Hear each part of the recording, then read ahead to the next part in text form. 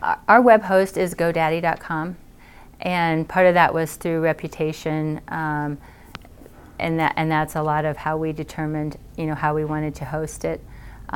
We looked at whether or not we wanted to have them build it or we wanted to build it ourselves, and we just wanted to maintain that control. We wanted a certain look. But with hosting, to me it's reliability.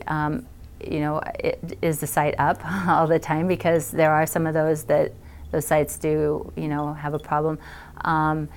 Customer service, if you do have any issues, how quickly, you can get someone on the line and get some help with that. So those are just some of the things we looked at.